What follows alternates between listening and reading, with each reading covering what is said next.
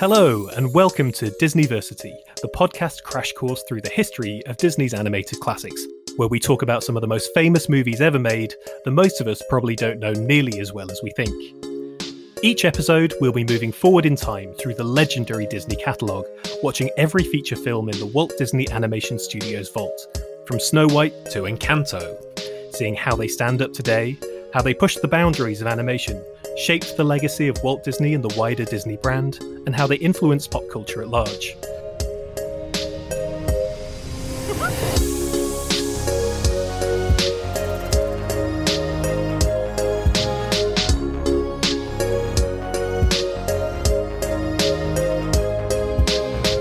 Brief disclaimer, this is not an official Disney podcast, but all of these films are available to stream now on Disney+, so come on, watch along with us and let's learn together.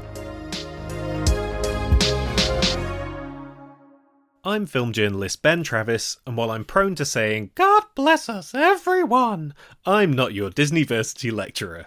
No, in this special festive bonus episode, I'm a less miserly version of Ebenezer Scrooge, hoping to learn a thing or two about the true meaning of Christmas as we watch through 60 films and counting. Here to show me the abundant riches of Disney animation is the Professor of Christmas Presents, a jolly fellow who'll be touring me round an iconic festive tale with added Mickey Mouse ears. I am, of course, talking about Dr. Sam Summers, our guide through one of the most groundbreaking and beloved animated movie catalogues of all time. Sam, ho ho, how are you doing on this special Christmas bonus episode of Disneyversity? I am ho ho fine. How are you? I am ho ho ho K. We are recording this a day after we recorded the Rescuers episode. It is barely more Christmassy than it was when we recorded the last regular episode, but this was our window to get this done. So yeah, I'm feeling festive, but I'm not in the full-on Christmas spirit yet. I have a lot of work to do before I put my out of office on. But you know, we're getting there, man. We're getting there. You got your tree up? Yeah, I've had my tree up for weeks. Do you have any Disney ornaments on your tree? We have a Kermit and Miss Piggy on our tree. Well, that's about as Disney as it gets, technically owned by the Walt Disney Company. Got a Black Panther, which Lydia, my partner, won't let me put on because it's not festive enough. It's not festive at all. Like, Kermit and Miss Piggy are wearing, like, Santa hats and stuff, but Black Panther, it's literally just T'Challa. It's like, there's nothing really Christmassy about that guy. I don't know, he's kind of bringing a gloomy mood to the whole thing. Got his arms folded with a stern expression. Well, if this helps the cause, I have an official Jurassic Park dinosaur ornament that is just a plastic dinosaur. Again, no Santa hat, no Christmassy embellishments. It's just a dinosaur. It's just a plastic dinosaur on our tree, but I love it and it makes me smile every time I look at it. So if you want to try and get Lyd on board with the Black Panther bauble, even if it's not particularly Christmassy, there you go. There's some ammo for you. What are your plans this festive period anyway? What's happening in the Summers household? I'll go around my parents' house. We'll wake up. We'll open some gifts. They'll open some gifts from me. I'll open some gifts from them. Nothing particularly this is how special. Christmas works. Is what I'm saying. Yeah, we'll eat a lunch. We'll eat a meal. I am not a big fan. My Scroogiest trait is that I do not like Christmas dinner particularly. What? Why not? I don't like anything involved. I'm not a big like roast dinner guy. I'm not a big veg guy, to be honest. I'm not a big roast meat guy. Like roasting some meat, to me, that's the worst thing you can do to it. Like, what about pigs in blankets? That's sausages wrapped in bacon. Those are two things that I know you love. Okay, yeah, pigs and blankets, I'm down with. I would have just a plate of pigs and blankets, but that's not allowed. I'm always just begging my family to be like, look, let's just get a pizza in, get a Chinese in or something. Like, we don't need to do this. We don't need to do this just because society has decided that this is what everybody eats today. It's unnecessary. Maybe some people like Christmas dinner. I refuse to believe that that's anyone's favourite food, you know? We could just pick something we all enjoy. I mean, I think I would just pick turkey and roast potatoes and pigs in blankets and all that good stuff. And I go non-traditional. I stick some Yorkshire puddings on, because why would you deny yourself one of the best bits of a roast on the best day? Oh, we always have Yorkshire puddings. I'll have Yorkshire puddings. It's one of the very few things that I'll eat on that on that spread. So now that we know your roast dinner preferences, or lack of, what are your preferences when it comes to versions of A Christmas Carol? Because I guess we should I feel like we haven't established this on the show yet. As you've probably seen in the episode description, we're talking about Mickey's Christmas Carol. It's just a telling of Dickens with a Mickey Mouse edge. But there's so many tellings of A Christmas Carol out there. Sam, what is your favourite one? I mean, it's the Muppets, isn't it? It's gotta be the Muppets. I could go a little bit more. I mean, I like Scrooged. That's kind of people. Is Scrooged one that was a little bit maligned when it came out, but people like it now? I think that's a fun movie. You've got some fun versions of the ghosts in there. I love Carol Kane's Ghost of Christmas, whichever one she is. Present, I think. I can't remember. She's like a crazy, demented fairy. Okay, so animation-wise, you've got the hideous Jim Carrey motion capture one. Yeah, which is on Disney Plus. I had to swerve that to find Mickey's Christmas Carol. Don't accidentally click on the Jim Carrey version. I might stick on Mr. Magoo's Christmas Carol every now and then, featuring Gerald McBoing Boing as Tiny Tim. Gerald McWho? Gerald McBoing Boing. You don't know Gerald McBoing Boing, the little boy who can only say boing? Are we in an alternate universe right now? Have I slipped into another dimension? Gerald McBoing Boing. It's a classic animated cartoon from like the 1950s. Sure, Sam. Yeah. Gerald McBoing Boing. You ever seen the movie Hellboy? Yes. Of course you have, right? There's a scene in Hellboy where Hellboy's watching Gerald McBoing Boing. Of course there is, of course. Yeah, so just revisit that. And then watch Mr. Magoo's Christmas Carol featuring Gerald McBoing Boing. I ended up watching a couple of years ago, there was that BBC adaptation of A Christmas Carol that was like weirdly dark, and it had Stephen Graham in it, and a few, I don't know, I think it was like the Peaky Blinders guys who did it. It was an interesting take, but for me, it has to be the Muppet Christmas Carol. It's just a wonderful thing, and it just makes me cry in a good way, and that gets stronger and stronger every year, Sam. It's so pure. That film is so pure. It's in all the places you find love. It feels like Christmas. Oh, isn't that just the loveliest sentiment you've ever heard?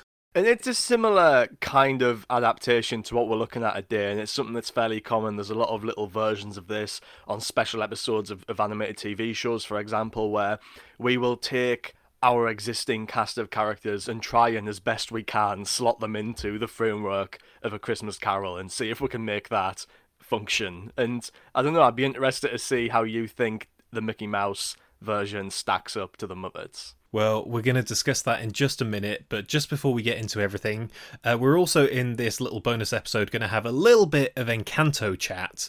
That's the brand new Disney film, the 60th canonical Walt Disney Animation Studios film, which has been in cinemas for a little while by the time you hear this, and I believe on Christmas Eve is coming to Disney Plus. So we'll be having a little bit of chat at the end of this episode, but yeah, we're going to do all the Christmas Carol stuff first. So that is enough from us. We're all sat down, the register's complete, and it's time for class to begin. This time we're stepping out of the regular timeline and fast forwarding to 1983 for the Dickensian delight that is Mickey's Christmas Carol. Sam, this is one of the most frequently told stories probably ever. I'm doubtful that anyone is listening to this having never seen any versions of A Christmas Carol, but for anyone who hasn't, can you give us a little bit of a summary? I really wasn't expecting to be asked this question. You're just like, everybody knows, right? So it's Christmas Carol. Okay, so Ebenezer Scrooge, played here by Scrooge McDuck, Donald Duck's irascible uncle. He hates Christmas, not a fan. And one night, Christmas Eve in fact, he is haunted by 3 or 4 spirits, depending on how you're counting, which try and show him the true meaning of Christmas by reacquainting him with all of his past traumas and indeed future traumas. And after that, he wakes up, he's happy, he loves Christmas, nice guy, goes round Mickey Mouse's house and gives him a big turkey. The end. The greatest story ever told. God bless us, everyone. God bless us, everyone. That's 2. Oh, there's going to be another before this is through, you know, at least one more. Okay, so in terms of Disney chronology then, we last saw Mickey in the package films. I think it was Fun and Fancy Free, maybe? Yeah, Fun and Fancy Free had them scrapping over a bean with the giant in the Mickey and the Beanstalk segment. So what's been happening with Mickey in the meantime? Is he still a big figure for Disney through that whole period? And this is, what, a 25-minute short. So where was this shown? Why was this made? Okay, so yeah, this came out in 1983. So, chronology fans, this is in between The Fox and the Hound and The Black Cauldron. So we're nearly there, but if you're listening to this in December 2021, this is like a nice little Christmas treat. We're booking chronology for the benefit of timeliness. But if you're listening to this in the future, I would have to ask that you stop and listen to The Fox and the Hound first and then listen to this, because I can't stand the idea of everyone getting all of this out of order. But yeah, as far as Mickey Mouse chronology is concerned, this is the first theatrical Mickey Mouse cartoon for 30 years.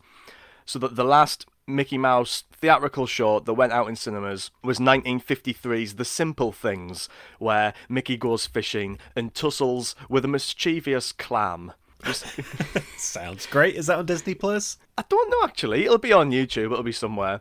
So yeah, it's classic generic Disney fare. But Mickey Mouse, his popularity didn't have the legs that characters like Donald and Goofy did, at least when it came to being the central figure of his own films. So, Donald Duck would remain a big figure for a little bit longer than Mickey did, at least in terms of actually creating fiction based on these characters. Mickey's still the icon, but that's kind of all he is. He has less of a personality than these other supporting characters, and you see that in this film as well, right? It's called Mickey's Christmas Carol because he is the iconic figure at the center of it, but he is not the lead in this. The lead is Scrooge McDuck, who I guess we'll talk about in a second. But yeah, Mickey Mouse needed a bit of a boost, and I think that's part of the reason why this film was released. They wanted to keep that character going in the public consciousness.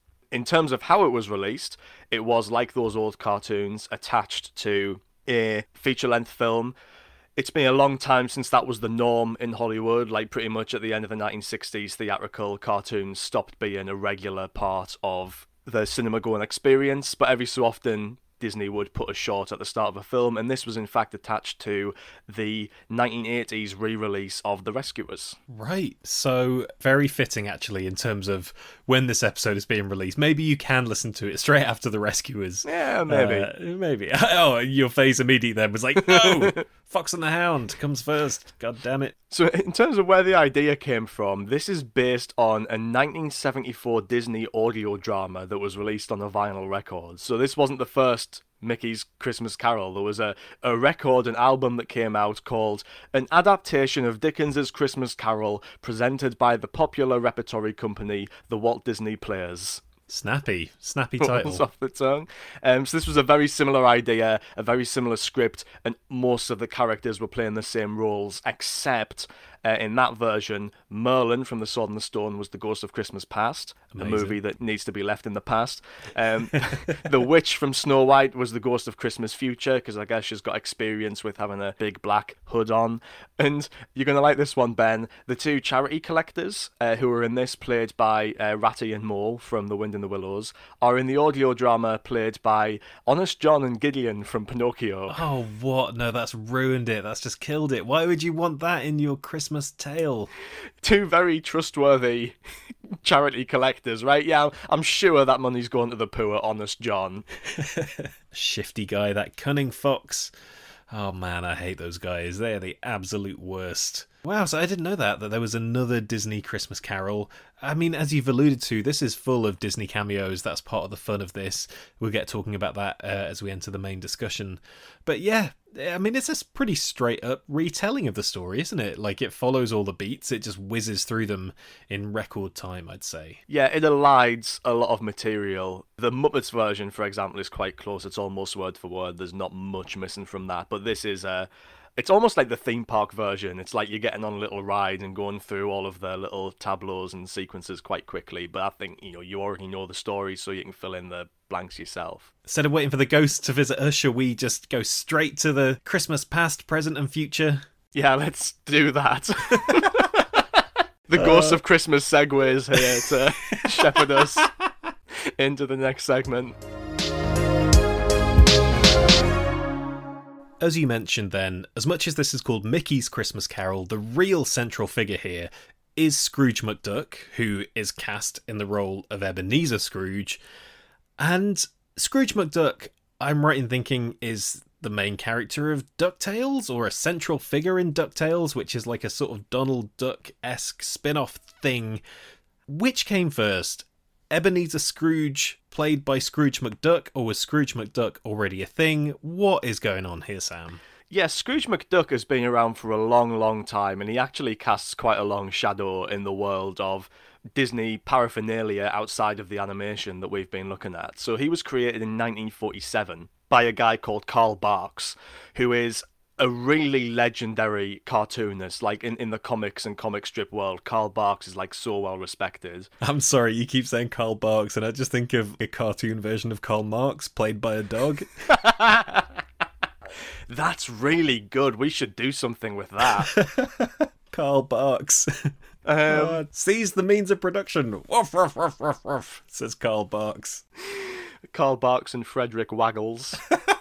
No, that's not who Karl Barks is. He's a very respected comic artist who was assigned to write and draw comics initially about Donald Duck in the 40s, and he soon spun that off into this huge, iconic universe of his own, filled with ducks. You've got Huey, you've got Dewey, you've got Louie, Donald's nephews. You've got Uncle Scrooge, who I guess is everybody's uncle, and then you've got Magica de Spell and Launchpad McQuack and all of these different characters. Darkwing Duck, of course, who fill out the extended Ducks universe. You familiar with all these ducks? I've heard of Darkwing Duck, but I'm pretty sure you made the others up. I'm sure you're just pulling my leg here. So, just for some perspective on Karl Barks, right? He was one of the first 3 people inducted into the Comic Book Hall of Fame. It was Will Eisner, Jack Kirby, and Karl Barks, right? So he's a really important guy. Ben just can't stop laughing. It's just impressive that a dog managed to do this. He was the 3rd comic book artist, but the first with paws. Yeah. You put some respect on his amusing name, okay? So, there are actually a lot of dogs in the Karl Barks universe. The Beagle Boys are some of Uncle Scrooge's enemies. So, the Duck universe and characters that he created are still one of the biggest comic franchises around the world, especially in Europe. Like, these things are huge. In the English-speaking world, less so, I think. Certainly in the UK, we're not as familiar with the Scrooge McDuck gang, but it's a big deal, okay? So, Scrooge McDuck, despite being a really big figure in comic books, took a long time to make it to animation. His first animated appearance was a 1967 short called Scrooge McDuck and Money, which is an educational film about the joys of capitalism and investing your money in stocks and stuff like that. That doesn't sound very Karl Barks. Yeah, I don't know if Karl Barks signed off on that one in particular. So this was the next big Scrooge McDuck animated endeavour after that. So very potted appearances, didn't pop up in the world of animation very often, but if you're making a Christmas Carol movie set in the Mickey Mouse universe, who else are you going to get but Uncle Scrooge McDuck? So when does DuckTales begin? Does that happen after this, or is DuckTales already a thing? Oh, right, yeah, DuckTales is after this. DuckTales came out in 1987. So I don't know if this led directly to the production of that show. I haven't been able to find that out anywhere, but it certainly, it was a fairly successful short, fairly widely seen short, and it definitely gave Scrooge McDuck renewed prominence and maybe brought him more to the forefront of the Disney universe, which made something like DuckTales, an Indiana Jones style adventure show where he's the central protagonist, possible. So this all kicks off in typical Disney style with a song. There's basically one song in this that plays at the beginning and plays at the end. That's like, oh, what a merry Christmas day. Is there talking about the children far and near, which I just find amusing because I love that this is one of our go-to Christmas stories, right? But it's a really dark, sad Christmas story about this horrible guy who is visited by ghosts, and then he's like, oh, I shouldn't be such a horrible guy. And that's our big Christmas myth. It's funny that it's entered the culture in that way, and that in this sense especially, let alone in the Muppets, where it's telling that story quite faithfully. This is like, hey kids, come and see the ghost story, but now it's got Mickey involved. But I think the real thing, as you say, is the casting here. So we have Scrooge McDuck as Ebenezer Scrooge, we have Mickey Mouse as Bob Cratchit, and we also have Donald Duck as Master Fred, Scrooge's nephew. So I think that's all pretty solid casting. It makes sense that Mickey Mouse would be the other figure in this story, which is Bob Cratchit, even though he's not around for much of it. He is like the good guy, the nice guy, who you want to have a lovely Christmas at the end of all this. Yeah, and that's the Kermit role as well in the Muppets Christmas Carol, so he's kind of the analogous, like, straight man, everyman figure in the Muppets gang. Although the idea of Donald Duck being this really happy-go-lucky Fred character, where he's like, "Oh, hey, it's Christmas, everybody! Yeah, I love it, I love it." It's like, that's not very Donald to me. I think Donald in real life, Donald, the classic characterization of Donald would be only slightly less Scroogey than Scrooge. I feel. Yeah, it also confused me that Donald Duck talks like a duck. Oh, that made my throat feel horrible, awful. He talks like that, and Scrooge McDuck is just Scottish. Yeah. Well, this is actually, it's funny you should say that. This is actually the final performance of Clarence Nash as Donald Duck. So he's the original Donald Duck who we've seen all the way through the package features. And what I find really funny is, so like, you know, this was also one of the first appearances from a new voice actor for Mickey Mouse, but we've had loads of Mickey Mouses over the years, because it's really easy to do Mickey Mouse's voice. Any idiot can do it, right? But God bless us, everyone! But with Donald Duck, it's like incredible that they found even one guy who could do that voice. It's impossible. So I was looking up, like, who was the next guy? Who inherited it? And the next guy was called Tony Anselmo, and he trained with Clarence Nash for 3 years in order to be able to do that. He was, like, working on that voice forever. It's so hard. And he's still doing it today. That is incredible. And I hope he's been training somebody else for years and years, because he must be pretty old by now. And you got to put up, I don't know, a white plume of smoke with a small blue hat to announce that the new Donald Duck has been selected. But yeah, as well as our central characters, the thing that I didn't expect going into this, as we've alluded to, is that there are tons of cameos here. And as you've already mentioned, the charity collectors are Ratty and Moley from Mr. Toad.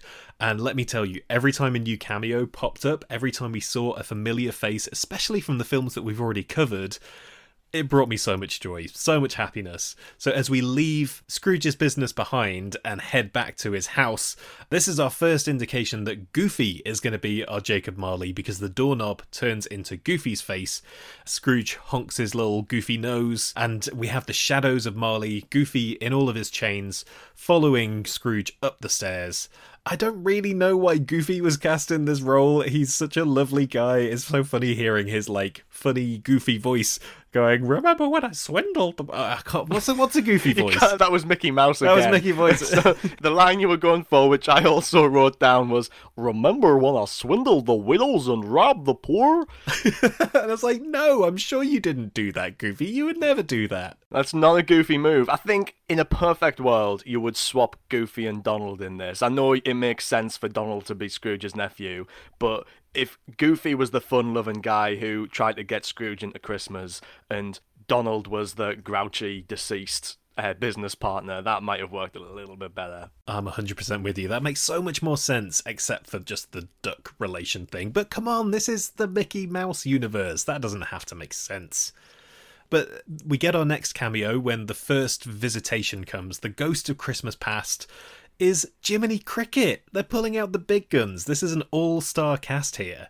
Was that the same voice of the old Jiminy Cricket, or have they got a new guy to do him at some point? No, it's not. I think the only like classic voice in this is Clarence Nash as Donald Duck. Everyone else has been recast. But I thought Jiminy Cricket, whoever that was, did a really, really good job. Yeah, it's just, as much as I have made my displeasure about Pinocchio well known, Jiminy Cricket is a really cool, fun character. I've enjoyed every time he's popped up. Obviously, he came back up in the package films, so I was really happy to see him. I didn't quite know what they were going to do with the ghosts here, but of course it makes sense that they are just going to be more Disney figures. And the Ghost of Christmas Past is, I don't know, one of the sort of lighter spirits that we encounter, and usually quite diminutive in stature, especially compared to the Ghost of Christmas Present.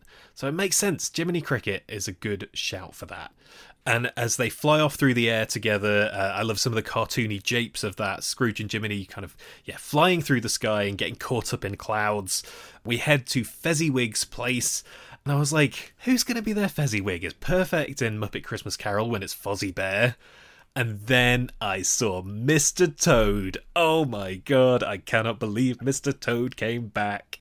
This scene is incredible. The number of like cameos from characters who we specifically on this podcast have grown to love in this party scene, because that is what they're drawing on. They're drawing on these obscure, all like animal characters that we've just gotten obsessed with. So you get Mr. Toad, and then immediately after that, we're cut to Uncle Waldo. Yes! Like, Waldo just loves a party. Waldo doesn't even work for Fezziwig. He just turned up because he heard there would be free booze. And you go around the room, you've got Angus McBadger. He clucks in there. She's dancing with the secretary bird from Bedknobs and Broomsticks. It's truly an all-star cast. And as we pan across this room, Scrooge McDuck, he goes, "It's all of my dearest friends." And it's like, I really felt that, man. It's all of my dearest friends as well. And the three nephews, Huey, Dewey, and Louie, are all there as well. I think Badger from Mr. Toad was there as well. Did you say Badger already? Maybe you I did say him already, but so good we can mention him twice. Angus McBadger, to give him a proper name, one of Scrooge McDuck's fellow countrymen. And in terms of the narrative importance of this is when we find out that Scrooge was in love in the past. He had a lady friend, and then he messed it up because he's just the worst. So this is presumably Daisy Duck? I mean, she's got the pink bow. Is this similar to the actual characterization of Daisy Duck? Because we've not encountered her in any of the mainstream Disney stuff. That's true. Daisy Duck, it took a little bit of time to develop a proper personality. I think in the more modern stuff, they've really tried to position her as a slight, in a little bit of like a Betty and Veronica dichotomy with Minnie Mouse. So Minnie's more like demure and Daisy's more like tomboyish. It's just a generic duck woman in this, though. And which is probably for the best, because it'd be kind of weird if Uncle Scrooge was going out with Donald's girlfriend, even just in a movie. But, oh, by the way, I was in this in school. I was young Scrooge in this scene in a school play when I was 10. I took the role from somebody else because they didn't want to kiss a girl. So I inherited that, and I went, oh, sign me up, you know? And that was my great bow in primary school on the stage, treading the boards. Were you ever in A Christmas Carol? No, we never did A Christmas Carol. We would just do classic nativity stuff. I don't think we ever did any other like Christmas things that weren't nativity. We did do Oliver, the musical, and I was Oliver. I got the starring role, so that was pretty good. We both had our moment in Dickens, but yeah, never in A Christmas Carol. And maybe for your characterization, did you imagine that this was all of your friends in Fozziwig's place? I imagined that the woman I was saying I love you to was Daisy Duck. Yes, I'll give you my delivery. I can still remember it. Right, word perfect. My big line. Oh, go for it. Let me hear it. But I love you, Belle. Amazing. I've got tears in my eyes, throwing roses onto the stage as we speak. So that's the whole Christmas Past thing, and then we get into the Ghost of Christmas Present, and I thought again this was great casting because it's the giant from Mickey and the Beanstalk, from our other Mickey segment that we've covered in the show. And you need a big, gregarious guy to do the whole Christmas present thing. And the giant is that. You get these moments of him kind of stalking around Victorian London and pulling the roofs off houses and peeking inside. And it was kind of a less menacing version of him stomping around Hollywood at the end of Fun and Fancy Free. Yeah, bringing out his special move, the old roof peak. He loves a bit of that. You do hear a woman scream at one point when he lifts the roof up. You just get ah! So. Yeah, this one is very truncated though compared to what we're familiar with. We don't get to visit like Fred's party or anything like that. It's pretty much just we're gonna go and see the Cratchits. We're gonna see Tiny Tim having a rough go of it. We're gonna meet Bob Cratchit's wife, played by Minnie, who does not speak, and we're going to meet their children, which I think is the first time Minnie and Mickey have ever had children, and as such been implied to have gotten familiar. Yeah, hot stuff. Hot and steamy. Sense. I have to say, Tiny Tim is cute. Tiny Tim is inherently cute, and Mickey Mouse is cute. So a little small Mickey Mouse is a cute Tiny Tim, but he has nothing on Muppet Tiny Tim. Tiny Kermit from the Muppet Christmas Carol. I could cry just thinking about him. Oh, he's so wholesome. With his little cane and his little frog face. Oh, it breaks my heart, Sam. The one thing I do want to say about this segment, about the Ghost of Christmas Present, is that obviously it's a sense of abundance in this sequence. It is abundant food, it is abundant love, it's abundant joy. And in the food, the sparkling grapes that Scrooge gets caught up in look so good. They're so like big and juicy and shiny. They're glinting in the light. Grapes are nature's sweets, and I thought that this captured that perfectly. Any strong grape feelings? No, I love grapes. I'm all about grapes. If it was a predominantly grape-based Christmas lunch, I would be more amenable to that than the roast dinner that I usually get. Yeah. But as you say, this is quite a truncated segment of the story compared to what you get in other adaptations, especially because it then just like fast forwards you on to the Ghost of Christmas Future. He doesn't really end his time in the present. He's just suddenly in a big, scary mist, standing by a gravestone. The Ghost of Christmas Future is here. And this guy I sort of recognise, but I didn't really know him. Who is the big, scary dog? You look so disappointed in me. We've had this before. I mentioned this guy before, and you were like, who's Pete? I can't remember what episode it was on, but Pete came up. Well, once again, allow me to ask, who's Pete? He's the baddie. He's like, anytime the Mickey Mouse gang need a baddie, it's Pete. So he's a bad guy in Kingdom Hearts. He's a bad guy in, do you ever see Goof Troop, the Goofy sitcom? I have not seen Goof Troop. No? Okay, so... God. Well, he's like Goofy's next door neighbor, and he's like his rival. He's in, Mickey and the Three Musketeers. He's the bad guy in that. I think he's the bad guy in Mickey Mouse's Prince and the Pauper. This is all just landing completely on deaf ears. Get the Horse? Did you see that? The short that they did? I did not see Get a Horse. You did see Get the Horse. I think it was in front of Frozen, and it starts off as like a classic, like old school Mickey Mouse cartoon, then it becomes 3D, and they jump out of the screen and the CGI, and it's Pete, and he's like, "Oh, I'm gonna get you." I have not seen that. That sounds great. I didn't see Frozen in the cinema. I've seen it on DVD, and it doesn't automatically play those shorts when you watch them at home. So, well, your homework is to get on Disney Plus and watch Get the Horse. I can't believe you don't know Pete. Pete's iconic.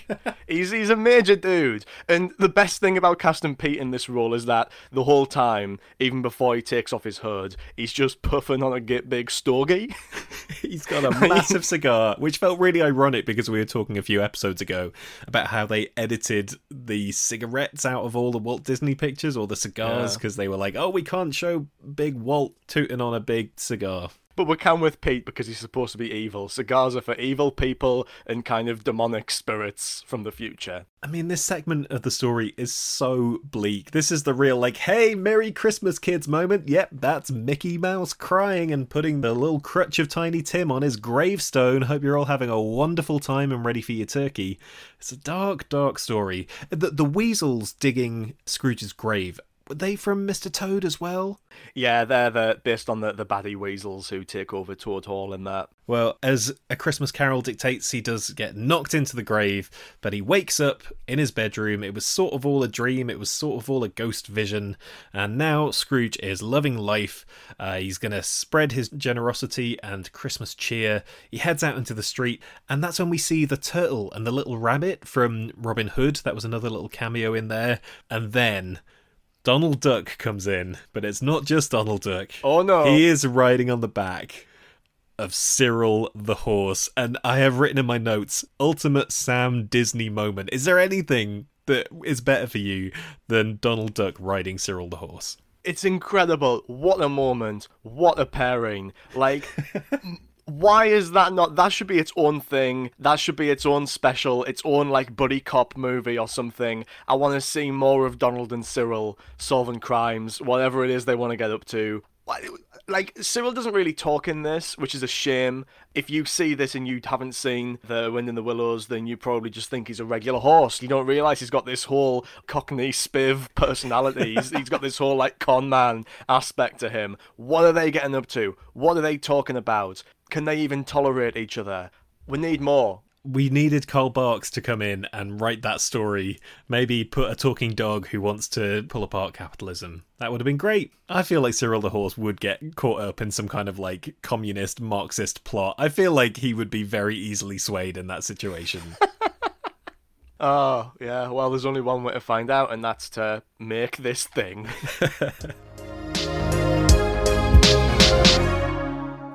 So that wraps up our blast through Mickey's Christmas Carol. It's A Christmas Carol, but with Mickey Mouse. And now we would normally do our discarded section and the reviews section and the lasting legacy and stuff, but we've kind of covered the lasting legacy already, and we're not going to do the other bits for this bonus episode. But I do want to ask, Sam, does anything Christmassy happen in the parks, in the Disney parks around this time of year? Yes, that's an enormous question. What is that question? Of course it does. You get ducks in costumes, you get mice. What? Oh, God. Neither of us are compass mentis enough to be doing this. They do Haunted Mansion Holiday. Eventually we'll do an episode on The Nightmare Before Christmas and we can talk about that. Yeah, had I had prep time for that, I could probably have come up with something, but yes, they do everywhere. There's lots of things. Well, before we wrap up, let's have a little bit of Encanto chat. We're going to avoid outright spoilers here, but there will probably be a few details in there as we're talking about what happens in the film and our thoughts on it. So if you want to stay completely cold, maybe hold off until you've seen the film. But as we said before, I think it's coming to Disney Plus around Christmas time, so you can sit down with your family. And this is a story that is very much about family, wouldn't you say, Sam? Yeah, it's about family in a way that I think a lot of Disney movies purport to be, but none of them really achieve. So, for example, I know Frozen 2 is a movie that you really like, and it's a movie I think I'm slightly colder on, no pun intended, than you. But that's a movie that I think really pushes this family angle, and it's about the history of the Frozen family. I don't think they have a surname, and like the sisterhood between those two protagonists in that film. But you don't really see much of them as a family unit in those movies, especially, because their actual parents are deceased from the start of the first movie. Whereas in this, we get a family movie that is really about family, even more so than the Fast and the Furious movies, if that's possible at all. It's about exploring those dynamics between those characters. And it's completely disinterested in any like grand villainous machinations or anything like that, or romance, these concerns that tend to fuel most Disney musicals in one way or another. It's a different kind of story for the Disney musical film, and that did make it feel really fresh to me. Totally same. I thought it had a really interesting slant on the Disney formula. I think we've spoken more recently, I think maybe when we talked to the Ghibliotheque guys, about how a lot of recent Disney films have had these kind of grand, epic, spiritual mythologies even. And this one, I guess, has a bit of that. It has that magical realism thing because it's set in Colombia, and it follows the traditions, the literary traditions of magical realism that come from authors like Gabriel Garcia Marquez. But what it does with that, instead of telling a story that expands out into the world, it burrows further into the house and into the family. So this is the Madrigal family, where every member of the family, when they're about 5 years old, is given a magical power and their own special room in this living, breathing house. But our hero, Mirabel Madrigal, voiced by Stephanie Beatriz, she never received a gift, and she doesn't really know what her place is, and then it seems like the magic of the family might be fading, and she has to kind of try and work out why. And instead of creating this big fantasy world and this cast of characters who then go out into the world, it gives you this incredible location and these really interesting characters, and just delves further into the family history, into the house itself, into the secrets that are hidden in the house and within the family members. And I thought that was just a really nice inversion of what Disney has done quite a lot recently. Yeah, I love the house as well, this kind of empathetic environment that's like a character in and of itself and is able to come to life and move around and engage and interact with these human characters. It reminded me of the ocean in Moana as well. And that's an idea that I'm really interested in, because animated environments going all the way back to the days of like Felix the Cat and the Fleischer Brothers have always been just that, animated. They have had this own sense of life and vibrancy and kineticism to them. And I love the fact that they are literalizing that in these more recent Disney movies and giving these environments characters of their own. Yeah, I think when you think of Disney houses as well, that goes all the way back to this whole lineage of like Disney castles and these big imposing houses of a sort. But this one plays a very different role because the house is alive and it's warm and it's inviting and it's not this kind of stoic structure, but at the same time feels part of that lineage that goes right back to the start of Disney animated features. We have to talk as well about the Lin-Manuel Miranda songs, because, I mean, the thing that made me excited about this project in the first place, other than that I'm just always looking forward to what Disney are doing, is that it's the directors of Zootopia / Zootropolis, as we call it here, and Moana songwriter Lin-Manuel Miranda. So that is a pretty incredible combo. What did you make of the songs in this one? I liked them. I liked all of the very Lin-Manuel Miranda style flourishes. There was a lot more, I don't know if you'd go so far as to call them raps, but there was a lot more like patter songs with very quick delivery that pack a lot of information into a short space of time, but make it work through the sheer pace of the rhythm and the rhymes with which he's able to invest those lyrics. I really love the opening song and sequence, especially the Family Madrigal song, which is the one that's kind of gotten really stuck into my head. We are the Family Madrigal, Madrigal. That's how it goes. Where all the people are fantastical and magical. I've been listening to this quite a lot. Ben's listened to this a few more times than me. I've just got a vague impression of the melody in my head from a couple of weeks ago. But that's a really impressive opening sequence and a really impressive opening song, because we've talked, when we're talking about Raya and the Last Dragon, for example, about how movies like Frozen 2 and Raya get a little bit bogged down with exposition in the first act, and especially in these prologues that they both have that have to get a lot of highfalutin lore across very quickly. And there's a very short, more simplistic prologue to Encanto, but the real meat of the exposition comes through in this really exciting and entertaining musical number where we're introduced to all these characters and their individual superpowers and the role that they play within this community through these fun, fast-paced lyrics. And it's a great work of narrative efficiency as well as a great work of songwriting that brings to mind, for example, Belle from Beauty and the Beast, which I think Lin-Manuel Miranda has cited as a touchstone for this film. Yeah, I think that is an incredible opening number. The other one that I really, really have hooked onto is Waiting on a Miracle, which is Mirabelle's, like, I Want song. It's her singing about the fact that she never got her gift, and questioning her place and like letting out that feeling. She says to everyone that she's fine with it, but this is the song where she's like, I'm not fine and I'm waiting on a miracle, and just the melodies of that are so strong. I think that for me is my favourite song on the soundtrack. But then at the same time you get a song like Surface Pressure, which is Luisa's song, the sister, about having to carry all the family burdens, that is the sort of pop breakout number. It's the closest thing I would say to a You're Welcome. It's not quite as sunny as You're Welcome, it's got quite a moody tone to it, but that has the real hooky poppy melodies in there. Then you have something like We Don't Talk About Bruno, which has a really significant narrative point to it, but is also a big entertaining number that's also like a sort of spooky salsa kind of vibe. It has like an eerie, almost Halloween-y tone to it. What Else Can I Do, I thought was basically like Let It Go, but more fun. I like Let It Go, but I don't 100% get that song in the way that it just became the biggest thing ever.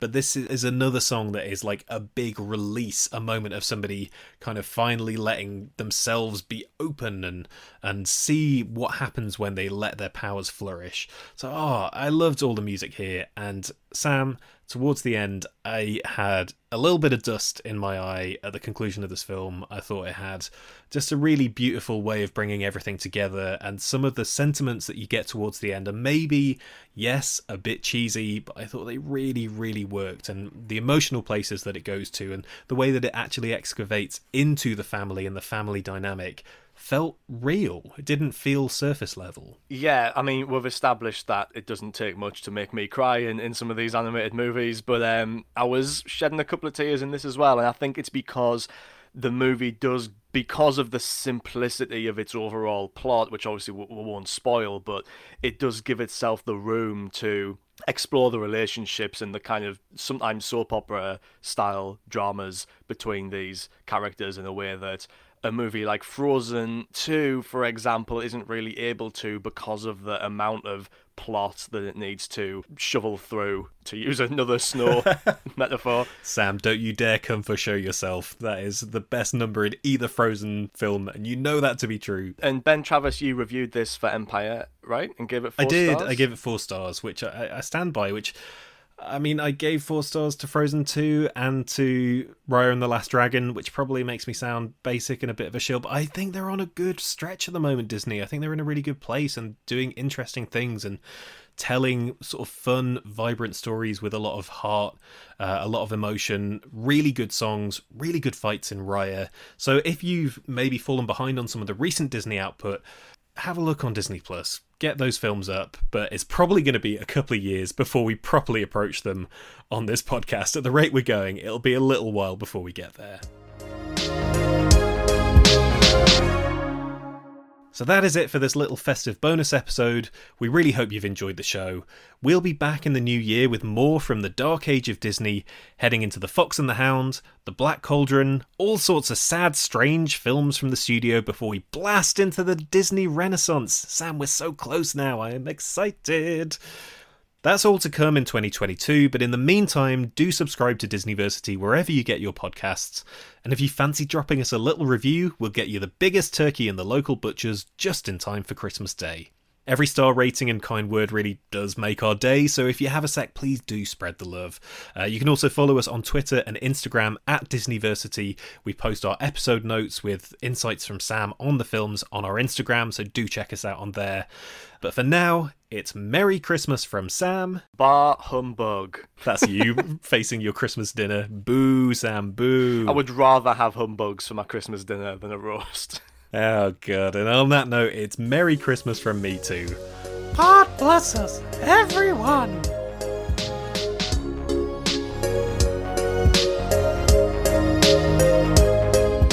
Disneyversity is brought to you by Ben Travis and Sam Summers. Our artwork is by Ollie Gibbs, and our music is by Nefets. Follow us at Disneyversity on Twitter and Instagram, and catch you for next week's class.